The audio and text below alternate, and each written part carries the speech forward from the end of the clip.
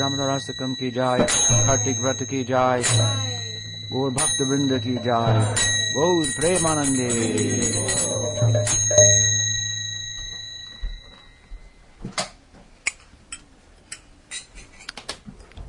So, as I mentioned, we're discussing the Damodarastakam. The Damodarastakam is, Astakam means eight, so eight stanzas. This is an ancient prayer found in the Padma Purana, and it is included in Sanatana Goswami's Hari Bhakti Vilas, a book describing the procedures, mantras,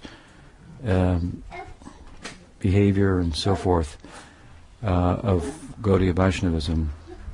And one of the chapters is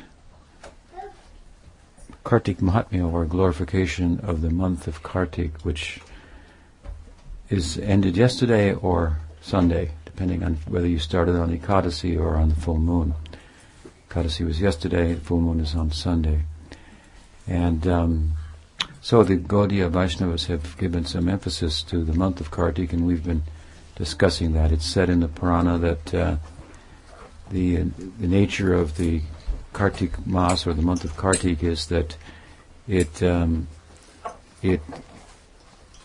gives or remunerates considerably in relation to what's offered. In other words, if something small is offered, it reciprocates in a big way. So there's some type of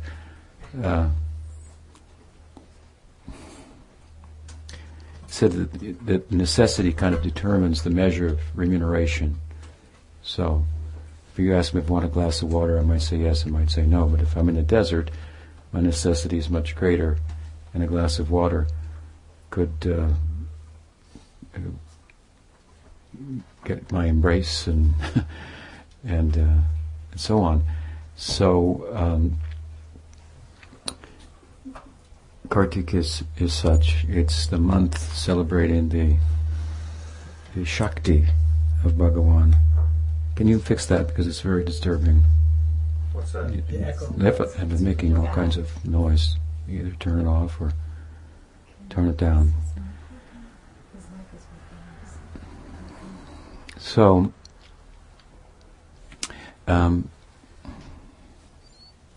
she, I want to say, has a great necessity to serve Damodar Krishna. So we glorify her. And this is an ancient poem that Sanatana Goswami has drawn from the Purana and placed it in Hari Bhakti Vilas. So it's typical that, or characteristic of the month, that the Gaudiya Vaishnavas will sing this song daily. And Sanatana Prabhu has also written a brief commentary on the prayer. So with some reference to that commentary, we'll continue our discussion, and we come tonight to the 6th verse. Namadevo Damodarat Ananta Vishnu Prasida Prabodhuka Jalab Dvimagnam Kripa Drishti Vrishchati Dinam Bhatanu Grihanesha Mamagyam Ediakshi Drishyaha. He begins this verse with the word Namo, so it's an offering of obeisances, respect to the deity. And we find in this 6th stanza the classic standard, if you will, of the structure of prayer in Gaudiya Vaishnavism, which basically, and I mentioned it before, is to glorify the deity, some words of praise,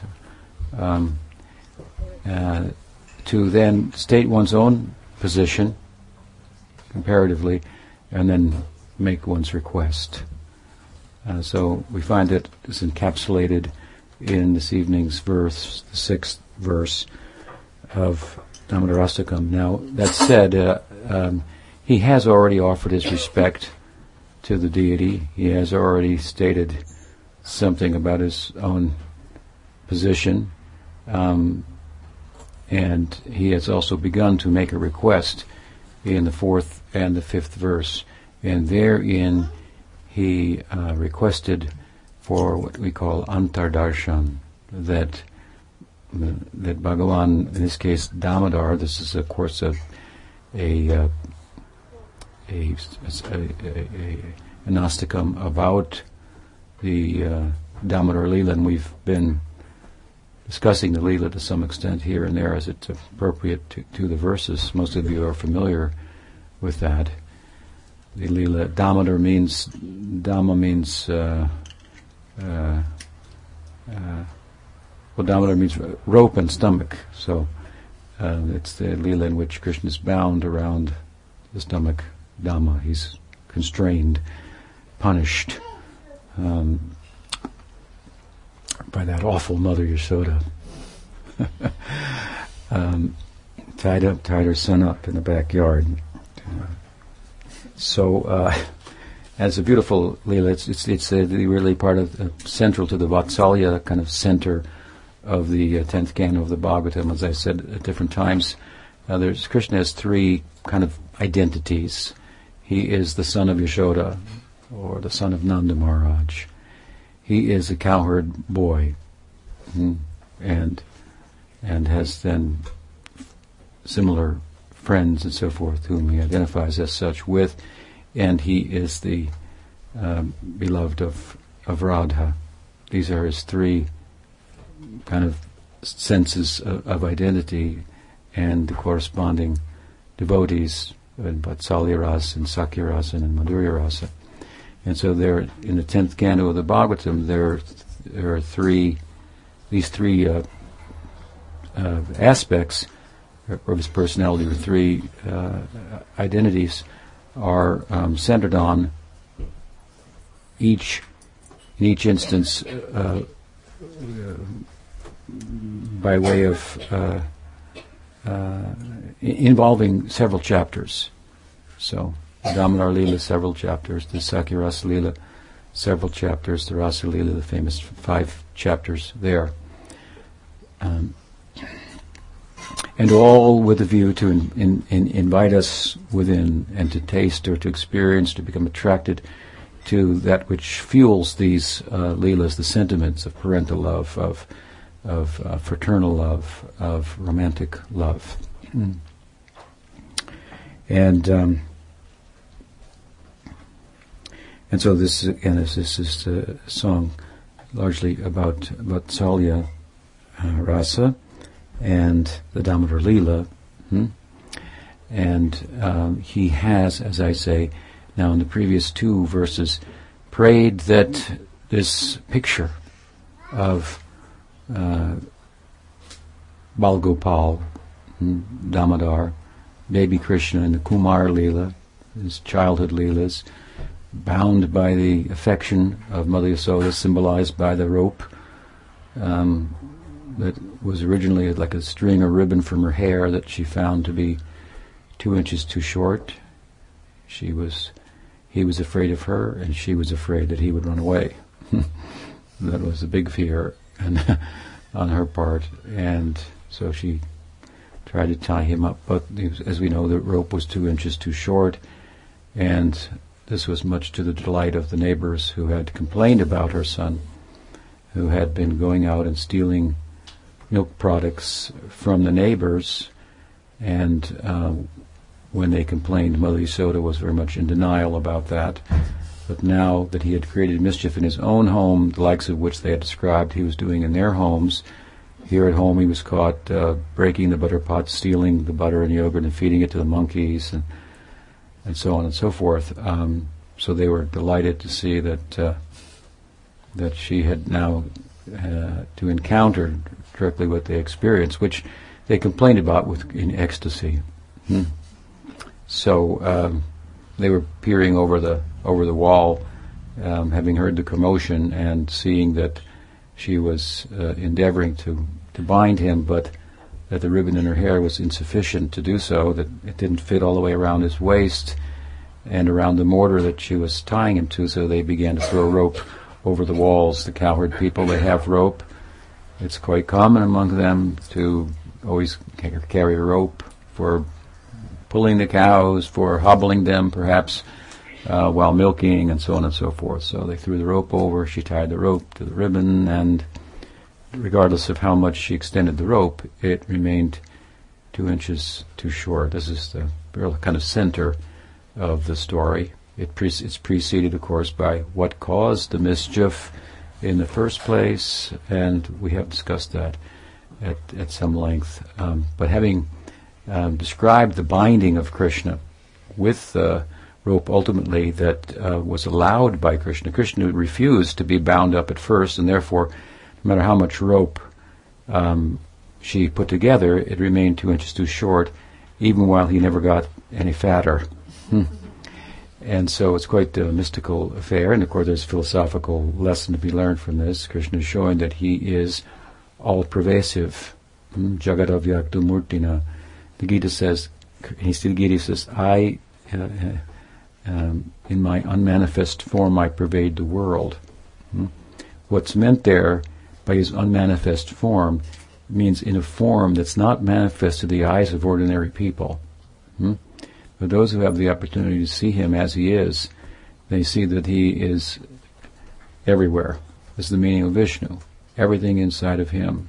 So the world, reality, is a person. This is how to think about that. Reality is a person. It's just not us. We're part of that person, like a cell in his body. It's a very helpful, useful, I think, way to think about that. Or we're members of his dream. It helps to kind of check us in terms of our sensibilities, that we may be independent to do as we like, and we're kind of provisional or contingent beings. It's all right because of who he is. It's quite good. So he says, for example, in the Gita, just for a moment, if I may, what is that? Sarvaloka Maheshwaram. I'm the controller of all the worlds. All the sacrifices are meant for my enjoyment. Everything for me. And the converse of that is nothing for us. He's speaking to us. So it's rather intimidating. But after saying everything's meant for me, I'm the controller of everything, which translates out into you don't control anything, you don't own anything, nothing belongs to you. He says, Suhridam Sarvabhutanam.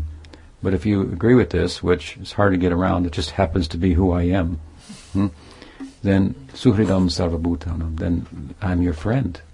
So the environment will be friendly if we approach it with an accurate vantage point, perception of who the center is, what the center is. Then to not own anything, to not control anything, but be the friend of the one who owns and controls everything. It's not what you know, it's who you know. So suddenly our position becomes very great, almost greater than the one who owns and controls everything, because ownership and control is at our disposal without any effort. All we have to do is be a good friend. That's all. That's all. So he didn't want to be tied up because he had some things to do. He wanted to hang out with his friends, and kids don't want to be, even told to stay at home, but to be tied up. But she was concerned that, as I say, he might run away, seeing her anger and so forth, and his power of to fulfill his desires at will was actually overpowered by her desire to keep him there out of affection, and thus her effort even took the form of perspiration on her brow and so forth, and that combined then with his mercy, and suddenly with the ribbon that she started, she could tie him up. And we come to see how tight and strong that ribbon is. Typically a ribbon would not be too strong, but we'll see in the next verse, we'll see just how strong it was. And what it is, of course, it's symbolic of her love. So the Muni, Satyavakta Muni, the author of the Astakam, Damodarastakam, he's contemplating this, and so then he makes, as I say, in the last two verses, a prayer, an appeal for a benediction, and a benediction that he wants that picture of Damodar Krishna will appear in his heart. This is called antardarshan, internal darshan. And what we find in this verse is, which is an extraordinary thing, to have the darshan in samadhi of the Lord within the heart. Here the Muni is wanting something else beyond that. He wants sakshat darshan. So this is a very interesting further appeal. But we see how he makes the appeal. He says Namo. Sanatana Prabhu has said that if the prayer was written in a spirit of formality and reverence, like some of the names in here that we'll hear seem to imply, then the word Tubhyam would have been as well added. Namo Tubhyam Damodaram Devam. But it's left out, and which makes the appeal more like vocative and lacking in formality, driven, I should say, by spiritual necessity, taste, and so forth. The implication is that he got the antardarshan, and now he's still not feeling complete. So Namo Deva Damodar Ananta Vishnu Prasida Prabho, and he says he offers his respect. He begins to invoke different names of Bhagavan. These are all names: Vishnu, Ananta, Prabhu, Damodar, Deva, and so forth. And then he says that Dukkha Jalad Vimagnam. So again, as I said, he states his own position. He glorifies Bhagavan and begins to chant his names, further glorification, speaking his names, which say something about his characteristics and so forth. And then he states his own position that Dukkha Jalad Vimagnam, I'm merged in an ocean of suffering.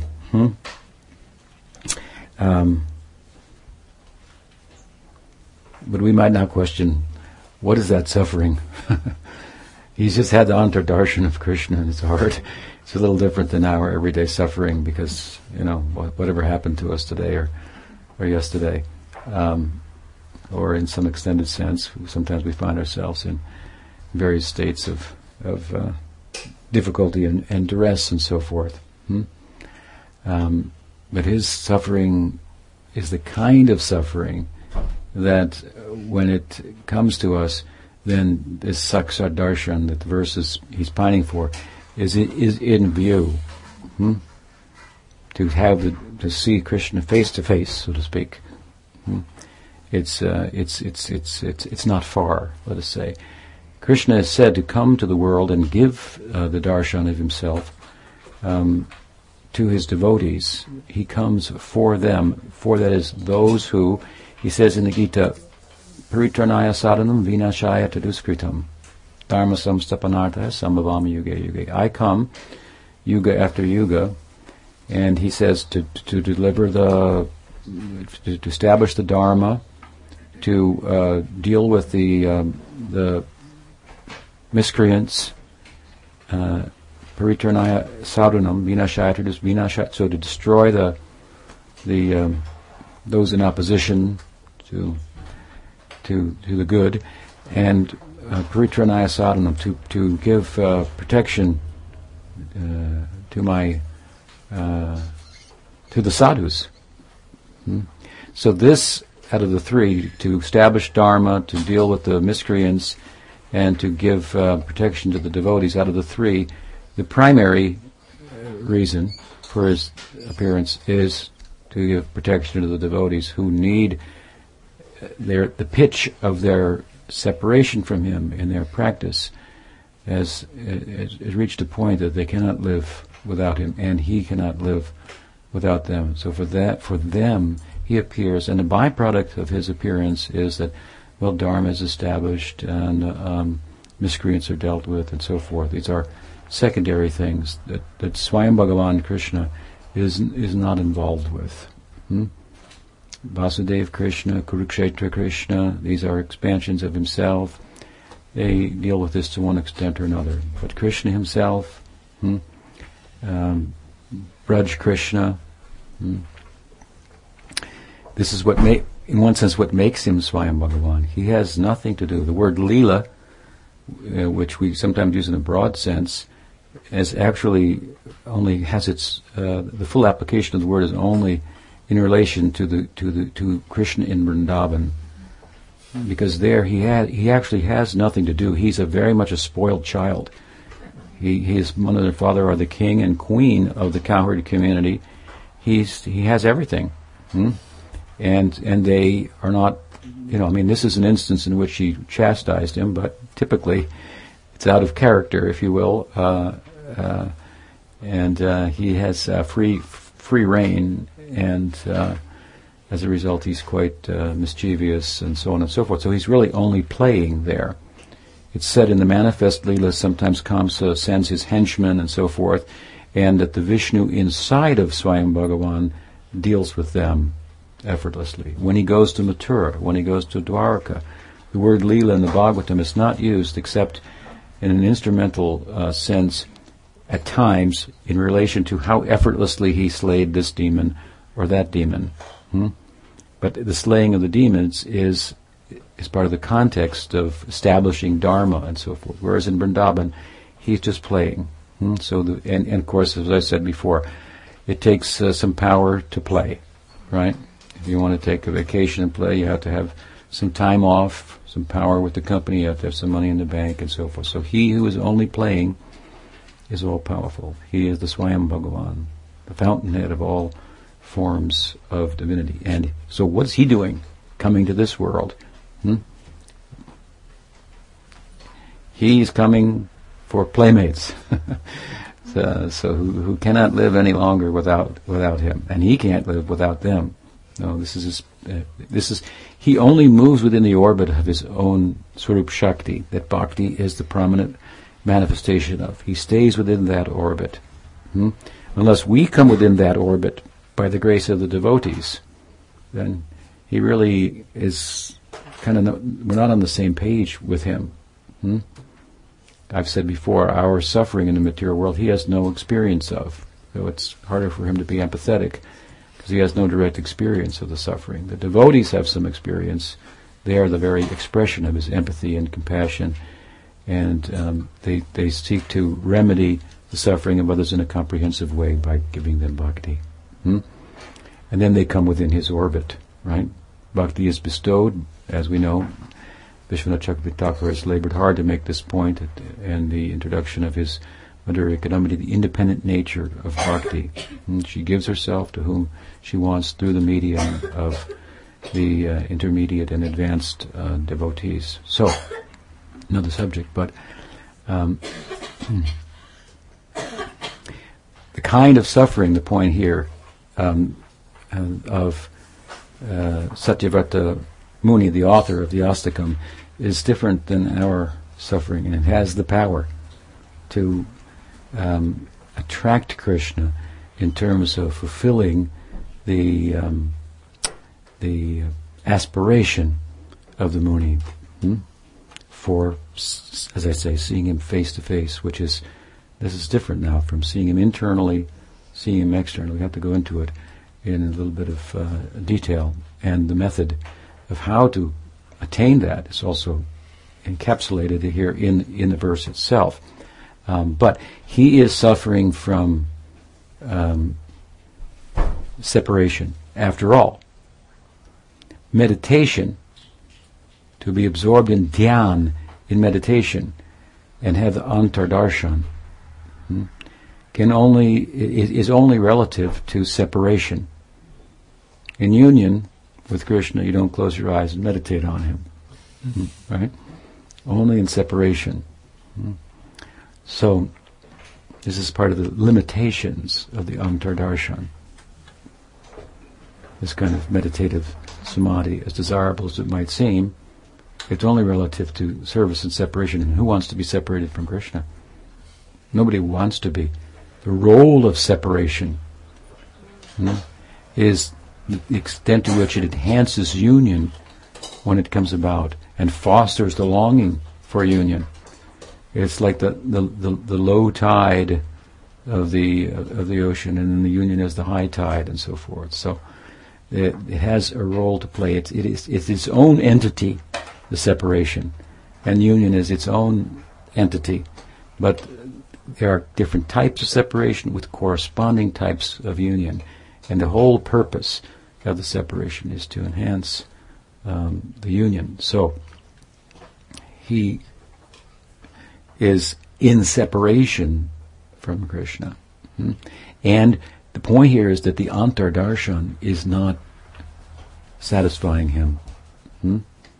We hear from Krishna Sandarbha, for example, that when the gopis and inhabitants of Vrindavan were feeling the separation from Krishna, because Krishna had apparently gone to Mathura and Dwarka, that feeling their separation, he would appear to them in dreams, or in a spurti, he would appear before them, kind of magically, and they would think that they were having some internal darshan, and it was as if he was appearing outside, and so on and so forth.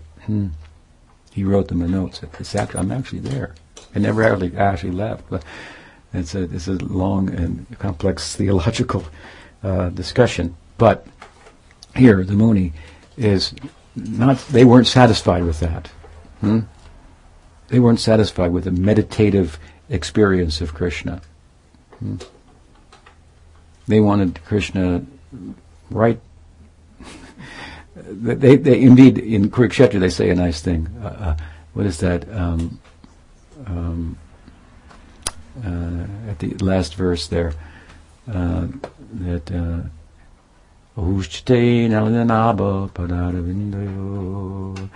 oh, they pray to Krishna, whose navel is like a lotus. The yogis, they're very expert in the techniques of control of the senses and the mind, and by this method they're able to capture you to some extent. And the jnanis, they have big minds, big heads, big foreheads, and their brains are pumping out, and in this way they're trying to capture you. And then there are the yagya people who have lots of money and are throwing ghee into the fire like, it's water, and to please you. We don't have any of these abilities. We can't do yoga. We're uneducated people. We don't, the Upanishads are like, what the heck is going on there for us? And whatever our material resources are limited. We're just cow people. And so none of these approaches, yoga, gyan, karma, that's what they're saying, they won't work for us. So what do we want? We are samsara kupam. We're in the well of samsara, and we want you to come in the well with us. That's what we want. We want to marry you. That's all we want to do. People are approaching you by yoga, gyan, karma, and all these ways, and they have resources to do it. We're not so adept as they are, but we want you anyway, and our desire is that we just want to marry you. That's all. Of course, what they're saying is these paths are insufficient. We're not interested in gyan, we're not interested in yoga, we're not interested in bhakti, in karma. We are only doing bhakti, and of course by bhakti he's purchased, and so forth. So they want him there, they want him in Vrindavan with them, just like as if it was ordinary life and he was your friend, he was your lover. In this case, he was your child. This is a very peculiar idea in the religious world, right?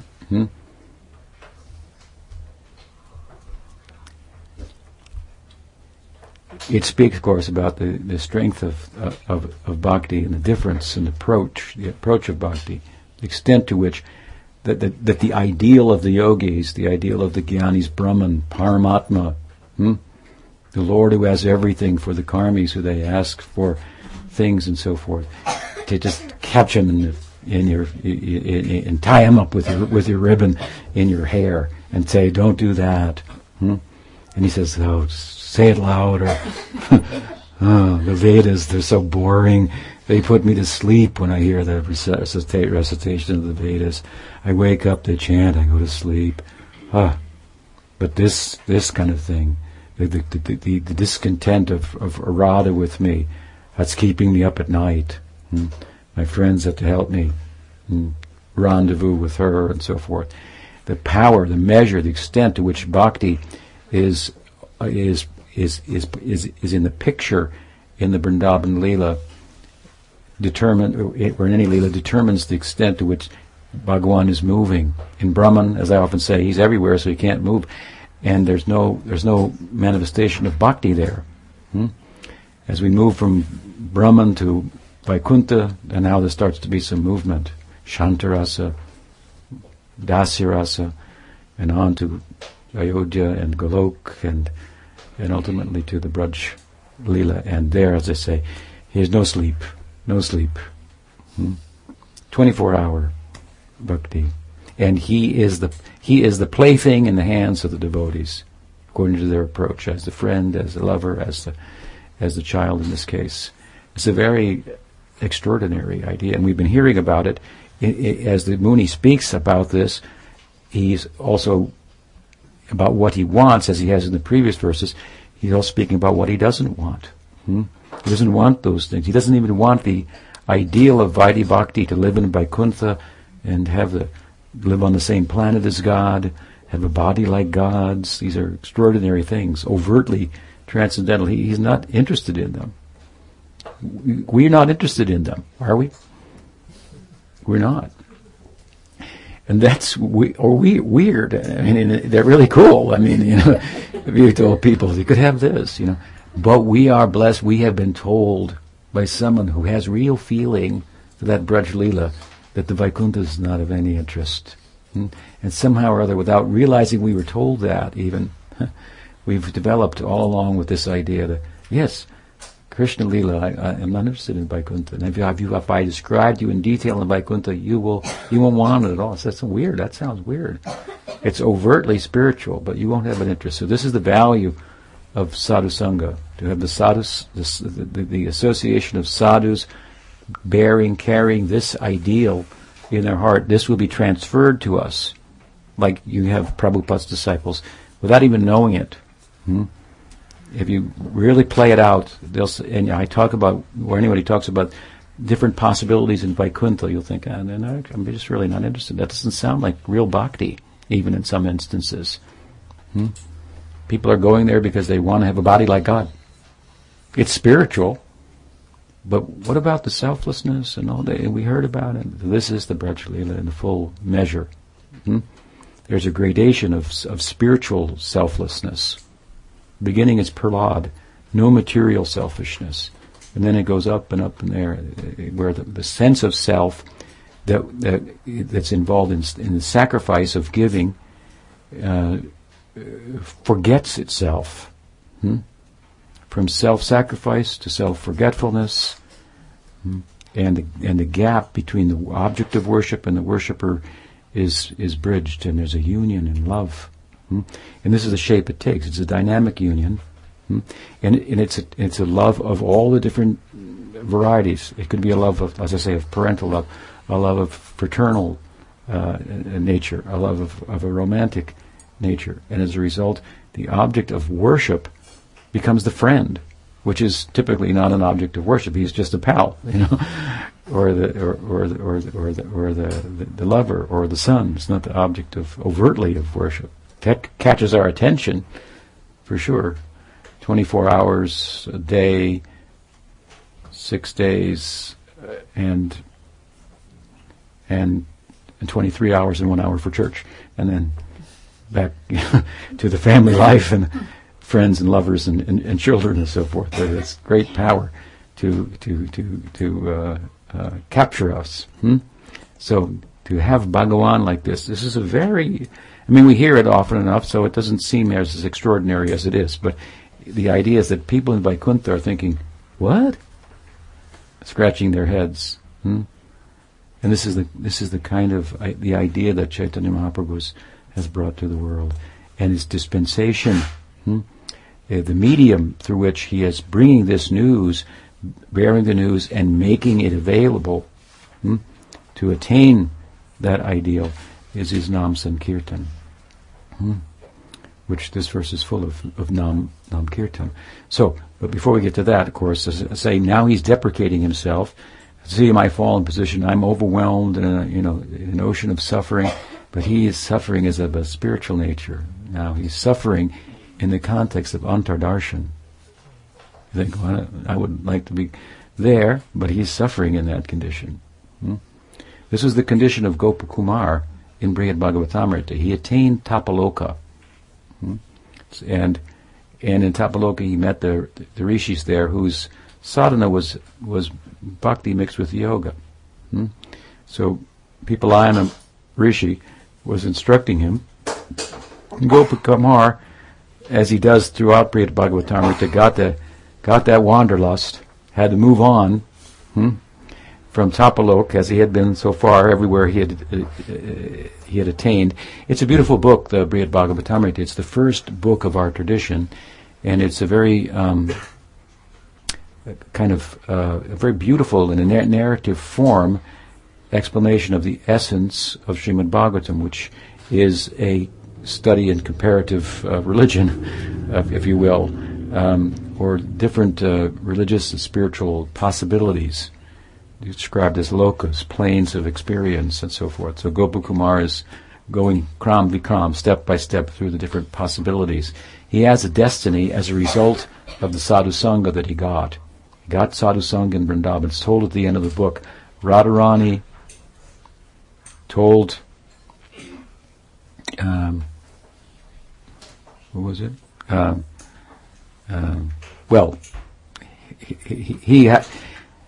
His destiny is similar to his own disciples. He met a guru in Sakiras. He got a Sakiras. He attained its ideal.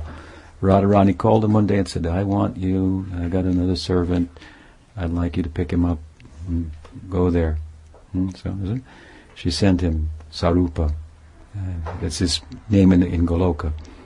Otherwise he's called Gopakumar, which means young cowherd. And so she said, you go there and bring him. This is the Mathura Brahmin.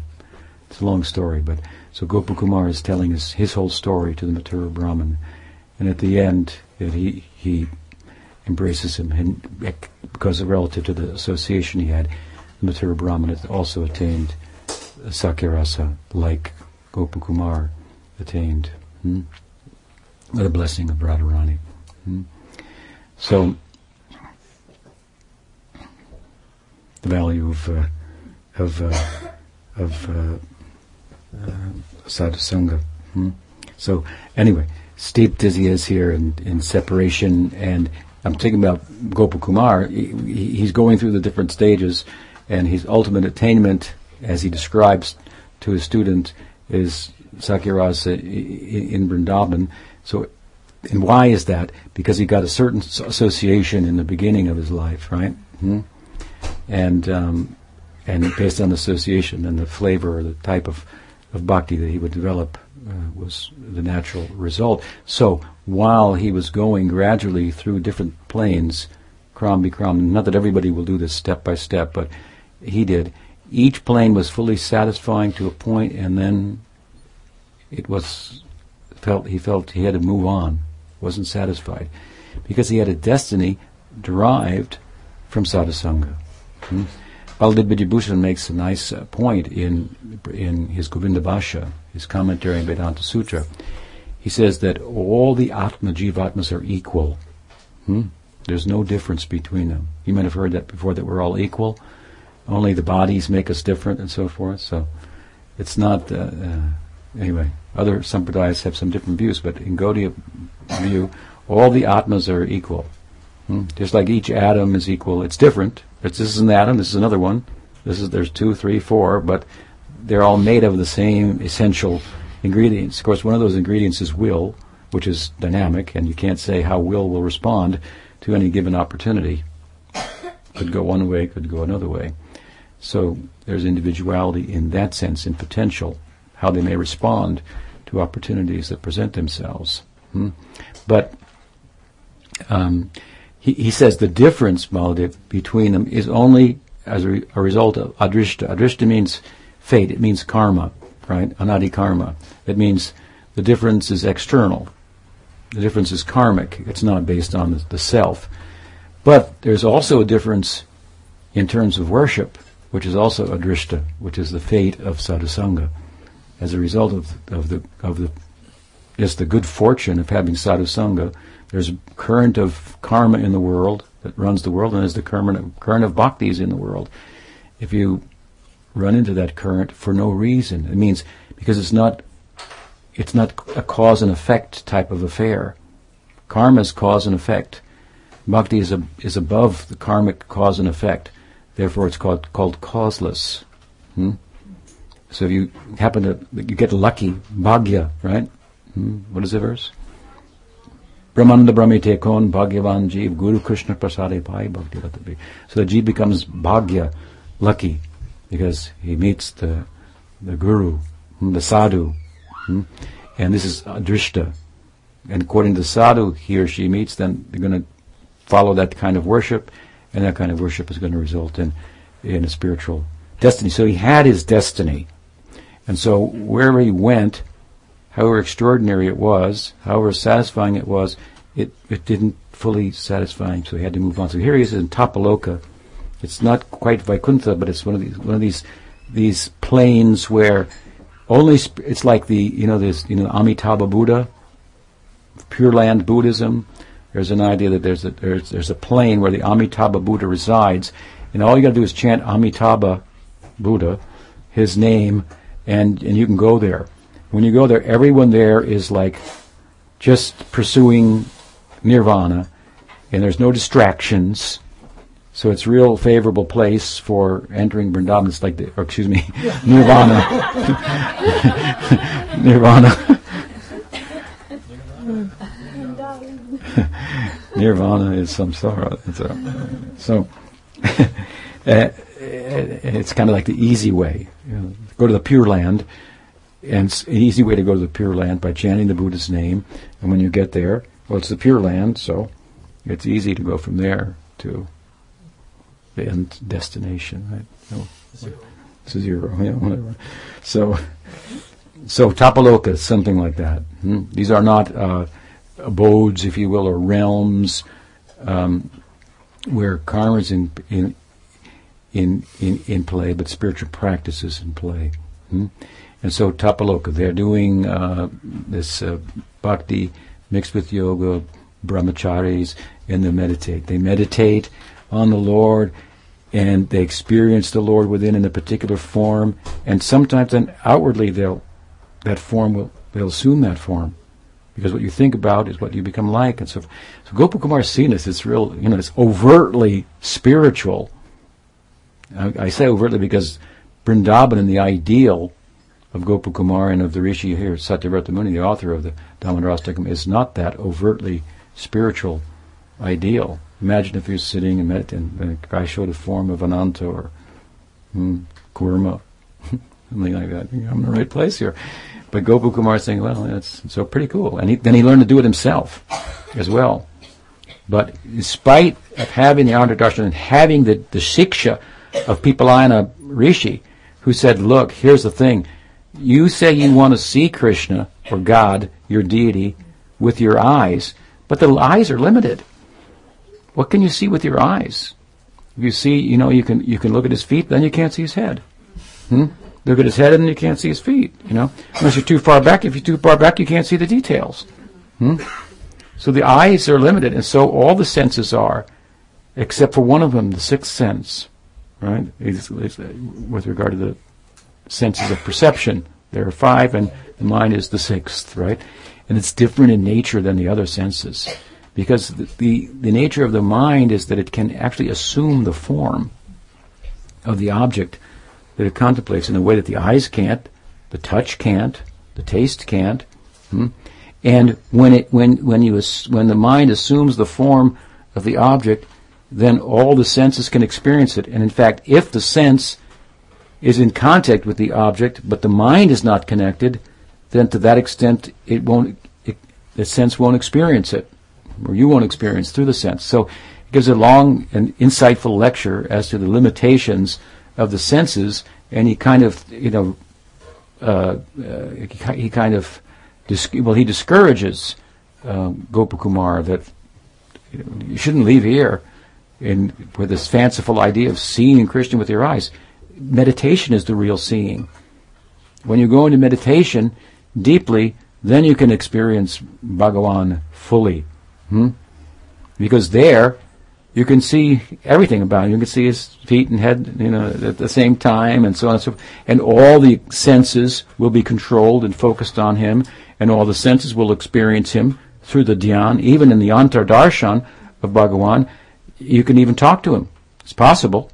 He could even talk to you. Now, somebody sitting next to you wouldn't know what was going on, but he said this is where it's at. Don't leave here. Don't go. But Gopakumar, as well reasoned as that is, and it's a long, discussion about the virtues of antardarshan, he was not satisfied because he had a different destiny as a result of sadhusanga. This is what makes us fortunate, right? Sadhusanga, sarva shastrikoy, lavamatra, sadhusange, sarva siddhi hoy. Just a moment's association that could change the course of good association with a sadhu can change the course of our life. So Gopakumar, he moves on. Actually, Brahma appears in Sapalok. He says, "Who's that?" "Well, that's Brahma." Well, they pay their obeisance. Heads out with Brahma.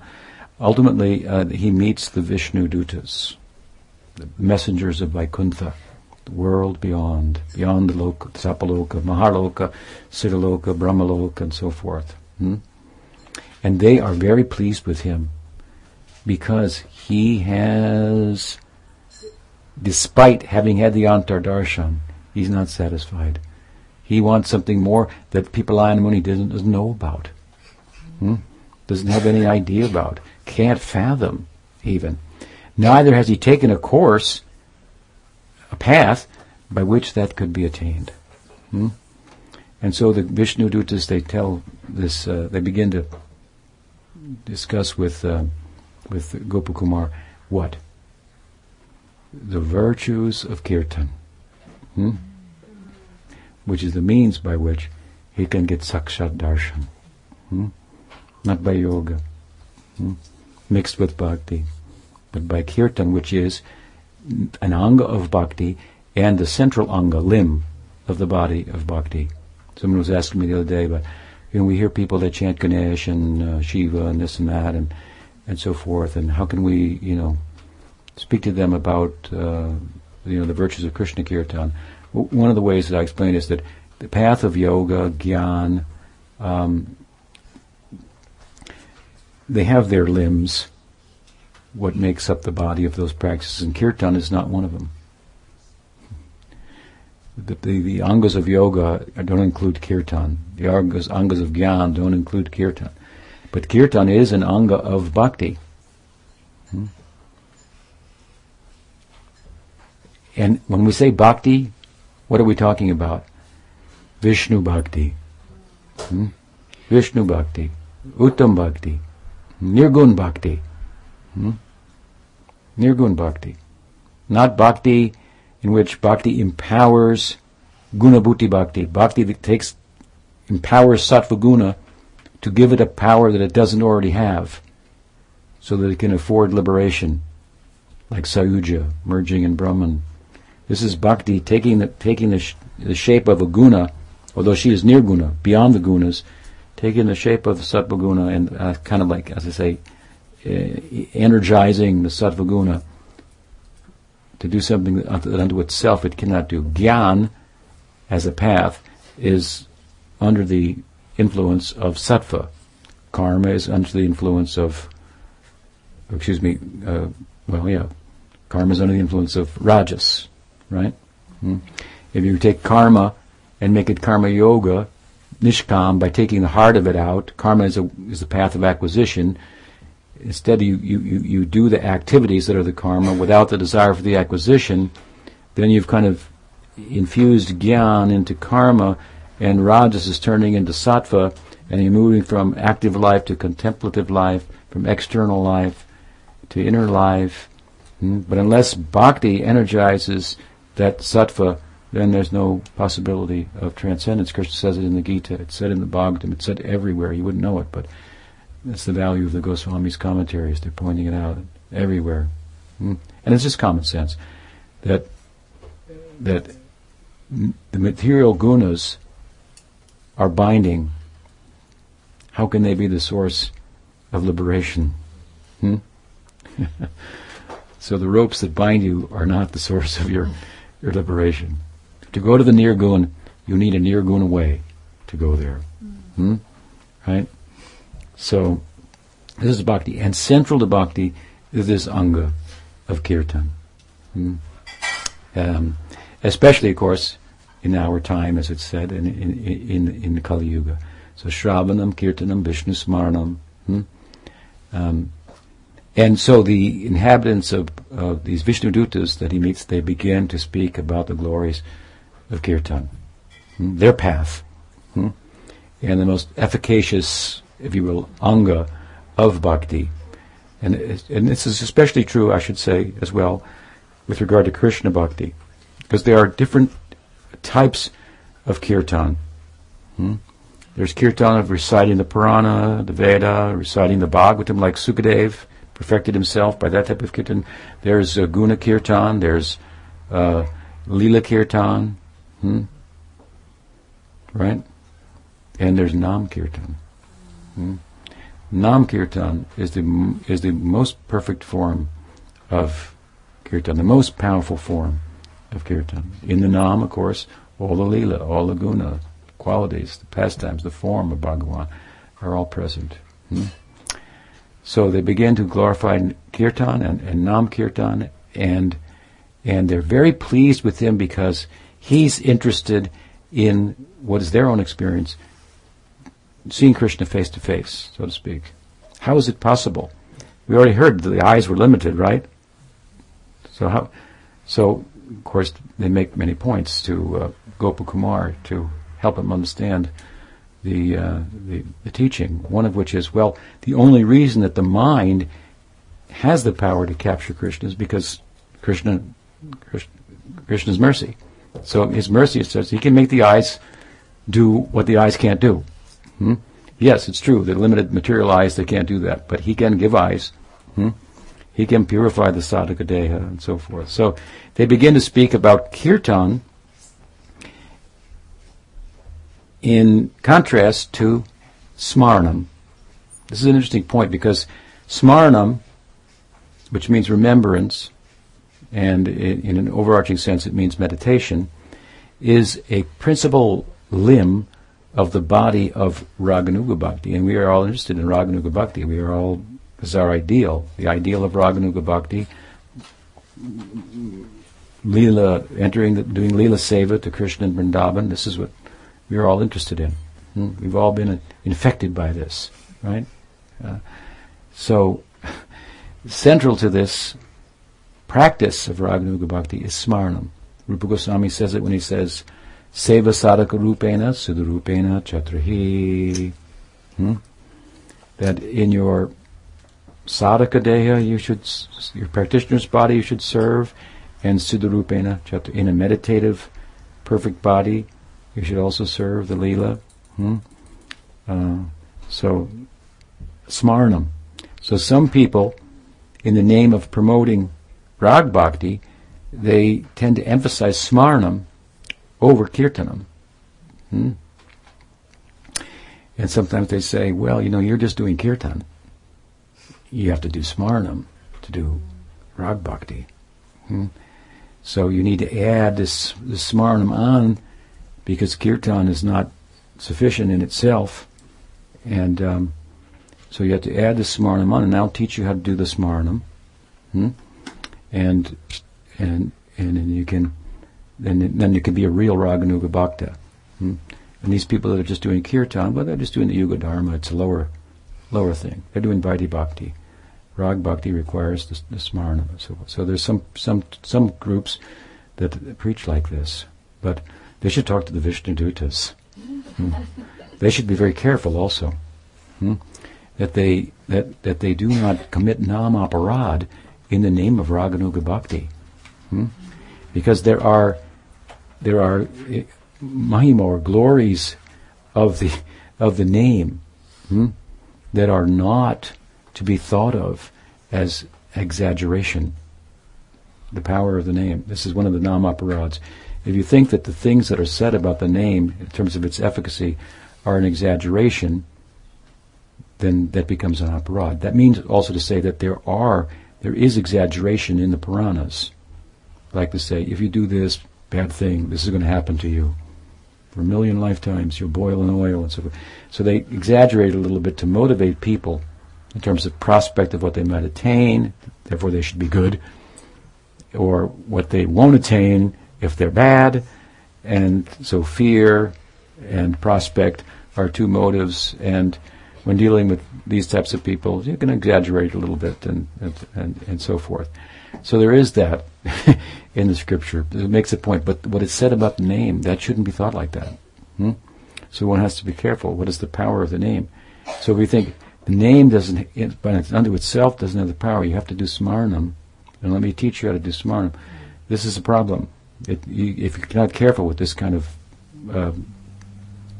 preaching, then in the name of Raga Bhakti, you can commit nam aparad, and you never get anywhere in terms of Raga Bhakti or any kind of bhakti. Once I was talking with Pramod Puri Goswami Maharaj about Raga Bhakti and smaranam and so forth. He said, Baba, he said, what I emphasize is do nam kirtan without offenseless chanting. Try to get that down. It's really a grounding kind of statement, like, that I heard that, that makes sense.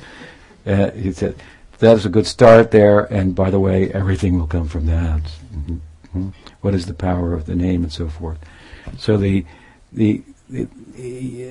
yes, smaranam is an important part of Raganuga Bhakti, but it's not more important than kirtan, and it cannot be affected, or it cannot be, I should say, practiced effectively without kirtan. So the Vishnudutas, they actually told Gopakumar that, let's look at smaranam and let's look at kirtanam. In smaranam, well, the Lord is only going to appear internally, but in kirtan, first of all, I say the mind can only experience internally, but the mind and the internal senses, if you will, the antakarn, and the external senses are really controlled by speech. So this whole doctrine here of ours, if you will, is really the Vak Shakti, the power of sound, the power of the word. That's the whole thing. The world comes out of sound, and by the right sounds it can be transcended, and so on and so forth. So it's thought, for example, let's say Upadeshamrita, Rupa Goswami says the tongue vibrates and tastes. So with regard to its tasting, it controls the lower urges of the belly and the genital. If you can control your tasting, well, then you can control your stomach. There was a lady who said nothing tastes better than thin, who wanted to lose weight, So, so if you can control your tasting, you can control your stomach, and you can control your sexual urge considerably. And in terms of the tongue's vibrating with sound, then you control the mind and anger, which is also an internal emotive, negative emotive experience, right? And so the point being here that the tongue, in terms of its vibrating and tasting, but we're concerned primarily about the vibrating. It has the power to control the mind. In fact, the Vishnudutas tell Gopakumar, you cannot control the mind without kirtan. It's not possible. And people do something that they call smarnam, but it's just smarnam in terms of remembering Krishna, like I remember Krishna, and the mind touches Bhagavan a little bit. And they said, but that is one thing. Dhyan, meditation, is another. So if you look at smarnam, there are developments in smarnam. And when it reaches the point of dhyan, then it's followed by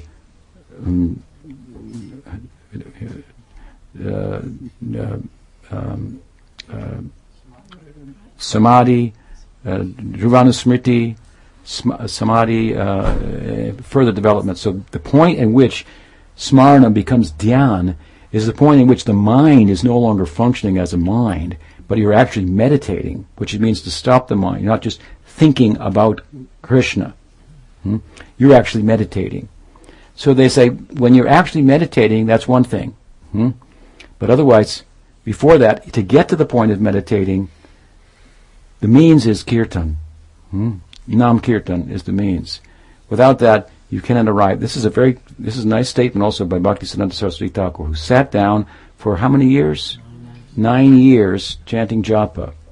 And then he got up, he said, among other things, kirtana prabhave, smarana swabhave.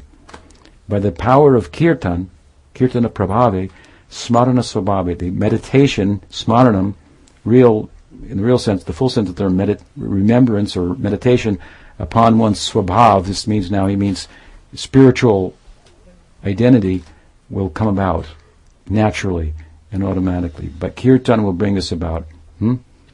So meditation is important, smaranam is important in Rag Bhakti, but you can't meditate with an impure mind, and the best way to purify the mind is kirtan.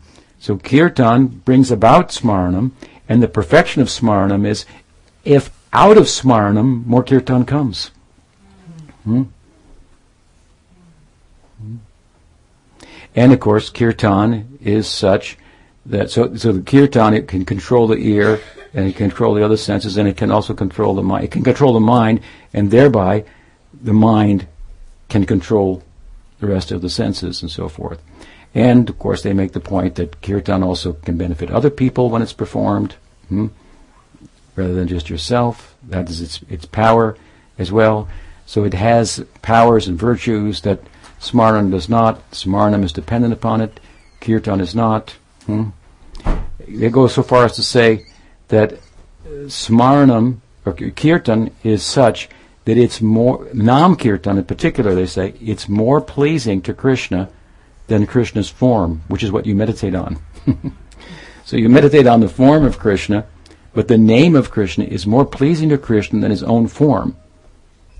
It's an interesting idea. There's evidence for the fact that some things are more pleasing to Krishna than himself, than his form. He says, for example, what does he say about Uddhava?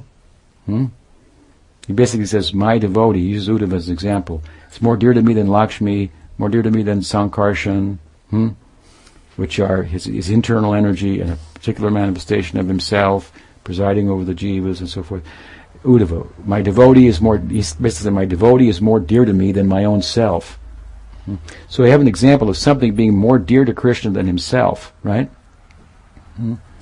So his name makes devotees. This is the point that they make. His name makes devotees. Devotees are more dear to him than himself. His name is more dear to him than himself, than his form. It's one with him, his name, but different from him also, in ways that excel his form.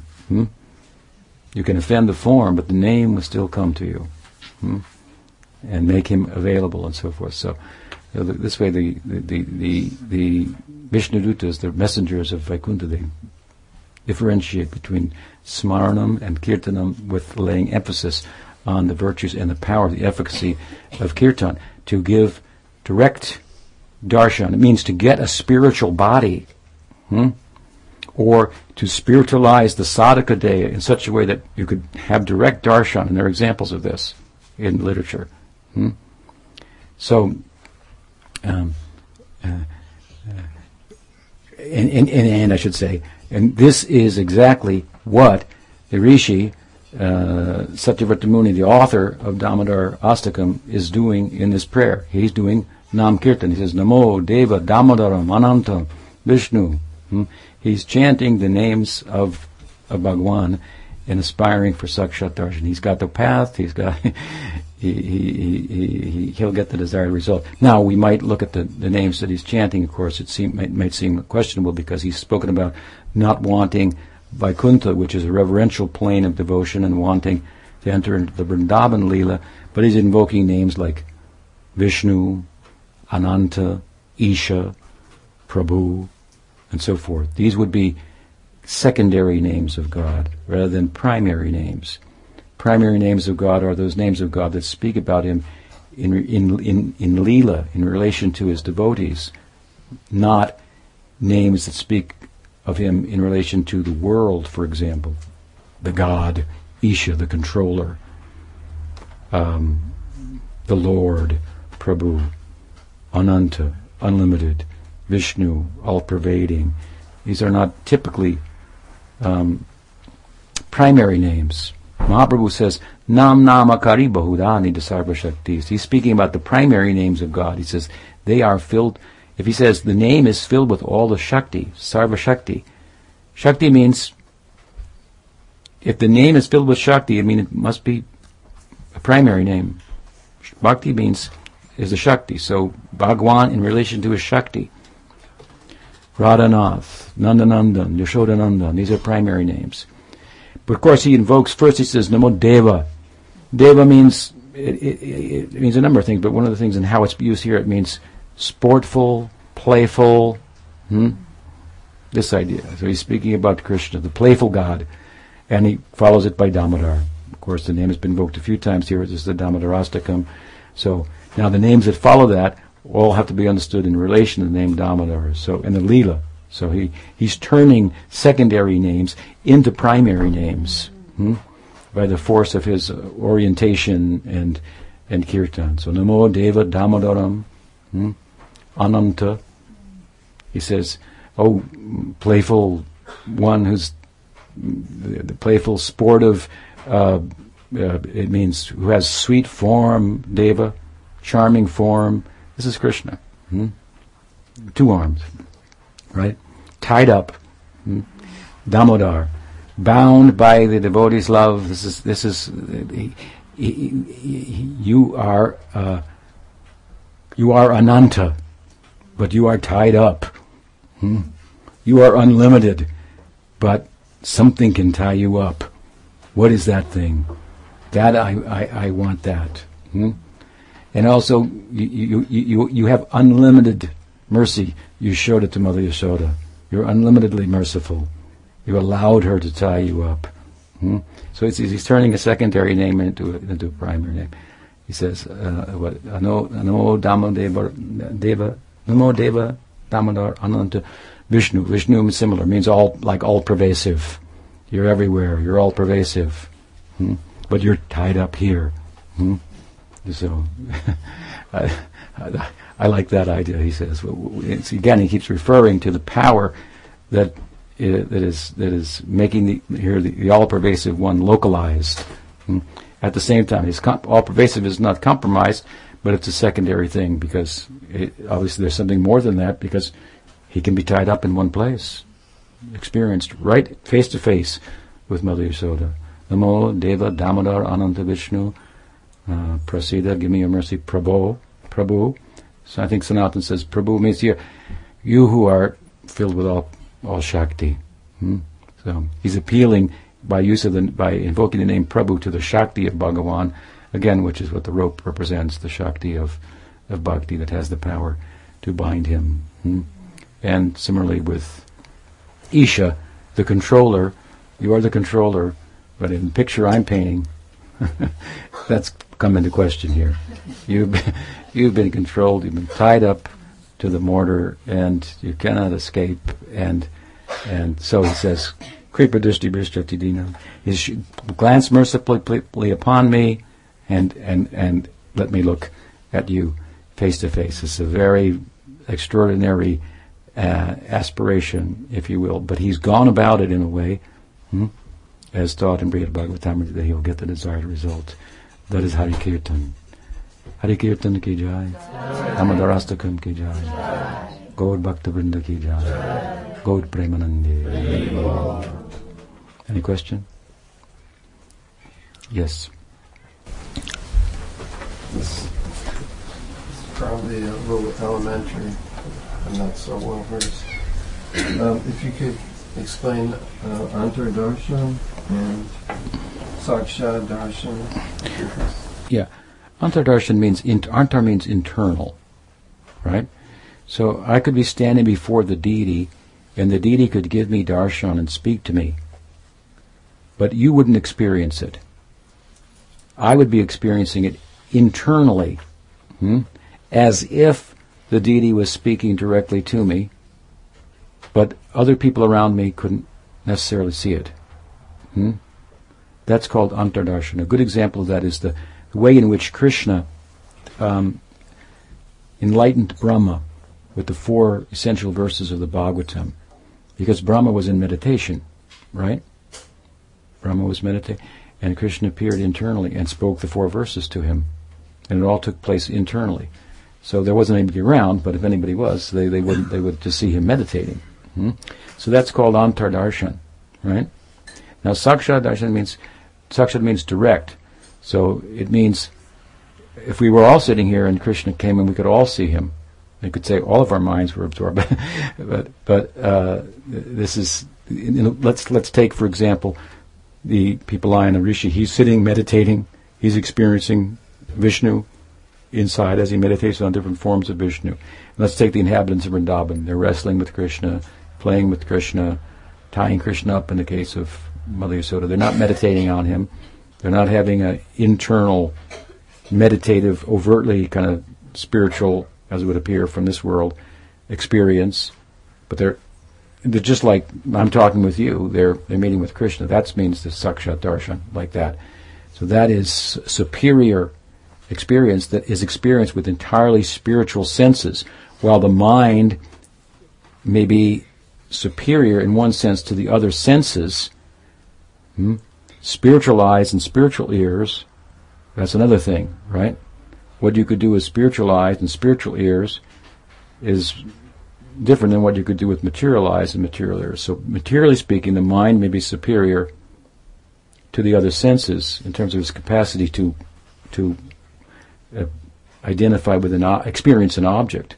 All the senses depend upon the mind in order for, if you're in a room and I'm talking to you, but your mind's somewhere else, well, you're not going to hear me, right? So you got to have but by the power of bhakti, you can get a spiritual body, you can have spiritual senses, and that's what you need in order to have the direct, if you will, experience in Leela with Krishna, rather than a meditative experience of Krishna. Now it's all kind of internal and beyond the view of external material eyes, but you understand the difference? Yeah. So you can see that which are you interested in? The Sakshat Darshan or the Antardarshan? You want to enter Krishna Leela, right? You'd like to shake his hand and, have dinner with him, be invited over to Mother Yasoda's for breakfast, cooked by Radharani. That's a very, it's one thing, it's kind of audacious how can we think like that, but that's what's been offered to us, that opportunity. So that's what we want. All things considered, we want to pursue it step by step appropriately and so forth and so on. So we do kirtan. First, if you're going to have an interior decorator, they come to your house, the first thing they do is they throw everything out. Throw everything out, clean the place up, and then they decorate. So first the Nam will go in as a sweeper, it cleanse the heart. Then what are the possibilities of the Atma? They're different than the possibilities of the body-mind complex. And then the decorating begins. That is the positive, so to speak, after the cleaning is done, effect of bhakti, of Nam. So, yeah. The meditation that Raghunath Das Goswami was on the banks of Radhakund, he would enter into meditation, and he would actually enter into the Leela. Is that like an Antardarshan, or would that be considered a Saksha? Yeah, he's having an Antardarshan, but he's exemplifying the kind of the practice of Bhava Bhakti. So in due course, you'll get a spiritual body, take birth in the Leela. Something like that. Yes, Mahara. Everything, you were explaining it so beautifully, and I know there's a higher message in all that you explained, but at the same time, since in our, what Lord Chaitanya is offering, it's not to be meditating on, it's not the Vatsalya Rasa, so I was just wondering why it's,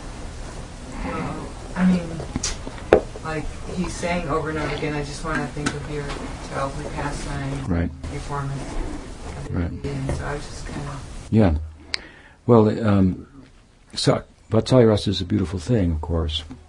It's not the kind of a window of opportunity really presented in Gaudiya Vaishnavas. We don't find it in any of our acharyas, for example. But a contemporary of Chaitanya Mahaprabhu was Vallabha. And in the Vallabha Sampradaya, Mahaprabhu blessed him. In Bhakti Ratnakara, that story is explained, and some of it's there in Chaitanya Charitamrita also. So he has his own lineage within the lineage of Vishnu Swami, and there's a very strong and overt emphasis on Vatsalya Rasa in that lineage. Now, when Rupa Goswami explains Vaidhi Bhakti and Raganuga Bhakti in Bhakti Rasamrita Sindhu, at the end of each of those sections, he says, and there's another group, and they call it Maryada. And there's another group, and they call it Pushti. And it's similar. He's referring to the Vallabha Sampradaya, and Vallabha was a contemporary of Rupa Goswami and a scholar. And so that is kind of covered by their group, if you will. But it is showcased, obviously, in the Bhagavatam. There are really 4 rasas of Vrindavan, Dasya, Sakya, Vatsalya, and Madhurya, but the Dasya ras is for the most part tinged with Sakya Rasa. So it kind of begins with Sakya Rasa, and Sakya Rasa extends throughout the whole of the Vrindavan Leela, because there is Sakya Rasa mixed with friendship, there's Sakya Rasa unto itself, there's Sakya Rasa mixed with Vatsalya, and there's Sakya Rasa influenced by Madhurya. So it pervades the whole of Golok in one sense. It's the friendly world, in other words. Even while Madhurya Rasa is the acme of the zenith of the aesthetic experience, aesthetic rapture that's afforded there. So, yes, our Sampradaya gives windows of Sakya Rasa, Madhurya Rasa, and not overtly a window to Vatsalya Rasa. So that's fine, but what we're doing here, what Sanatana Goswami is doing, is glorifying the month of Kartik, which is Radharani's month, and he's drawing from the Kartik Mahatmya of the Padma Purana, and he's taking many statements from the Purana and other places and placing it in this chapter of Hari Bhakti Vilas. And here's this beautiful song about Damodar, and so he places it in here as well and makes a commentary on it. Now, it is overtly about Vatsalya Rasa. And this is appears to be the aspiration of the author and so forth. But it is also about the power, ultimately, of bhakti, which is, symbolized, if you will, by the rope and Madhyasoda's efforts and so forth. In the end, he'll pay his obeisances to the rope and to Radharani, and so in an overarching sense, it is about what the month of Damodar. See, Damodar is a good name for the month of Kartik, because it's the name of Vishnu. So all the months are named after Vishnu. But this is Radharani's month, but it's named after Vishnu. But the name Damodar is a name of Vishnu, in which Vishnu is, if you will, tied up by bhakti. And that bhakti is presided over by Radha. She is Bhakti Devi. And that rope is, there's a little bit of Radha in every bhakti, if you will, once you get bhakti. So it has its place here, and Sanatana Prabhu, he looks at it along those lines, so he'll give some emphasis in the last sloka about, the Rishi has got that in mind too, but he's not going there right now or something like that. It's too secret or something like that for the Purana. That help? Yeah. Yes. You spoke about separation and how that will enhance union. Well, what about separation in a neophyte position, like separation from attraction to kirtan or sadhana bhakti, and separation from tenacity to perform bhakti? What about that feeling of separation? Does that? Yeah, I wouldn't call that separation. I'd call it probably apathy, which is a symptom of the stage of bhakti in which one's practice isn't steady, anishta bhajana kriya, and I think is addressed by Vishwanath Chakravarti Thakur in Madhurya Kadambini. Apathy has a place to, it shows itself, and so it's just the force of our material conditioning, and it is also the lack on our part to take advantage of sadhusanga, because it's difficult to remain apathetic in sadhusanga. As I say, bhakti is gradual, but so is cooking, right? But if I come in and say, "Hey, Mom, where's the dinner?" Or Dad, whatever, and he said, "Well, it's just coming now, and it's not even on the stove yet." I said, "Well, at least you could, put it on the stove. Then you could say it's coming soon, So the stove, the fire, that is sadhusanga. So if we don't have sadhusanga, it's not coming too soon. It's the birth of bhakti, the mool, the janma, the root, the birth. The bhakti is sadhusanga, and we find it's the birth. It perpetuates it. It enhances it. It encourages it. It fosters it. And in the highest devotees, they're also pining for it. And Ramananda says that what is the most painful thing in the world to be separated from sadhu sangha. So we can go on for weeks without that. We're just fine, Then we wonder why we're a little apathetic about our practice. But if we associate with advanced devotees, then it's difficult. And the point of going on retreats and having programs and so forth is supposed to carry that with you. And if you start running out of gas, got to get back to the gas station. You can't just hang out there and say, "My car's not working and I don't know why." So it can't really be emphasized enough. It's difficult in one sense that some people have written to me and said, "Well, what if you live in a place you can't get any sadhusanga?" And I've said, "Well, then move."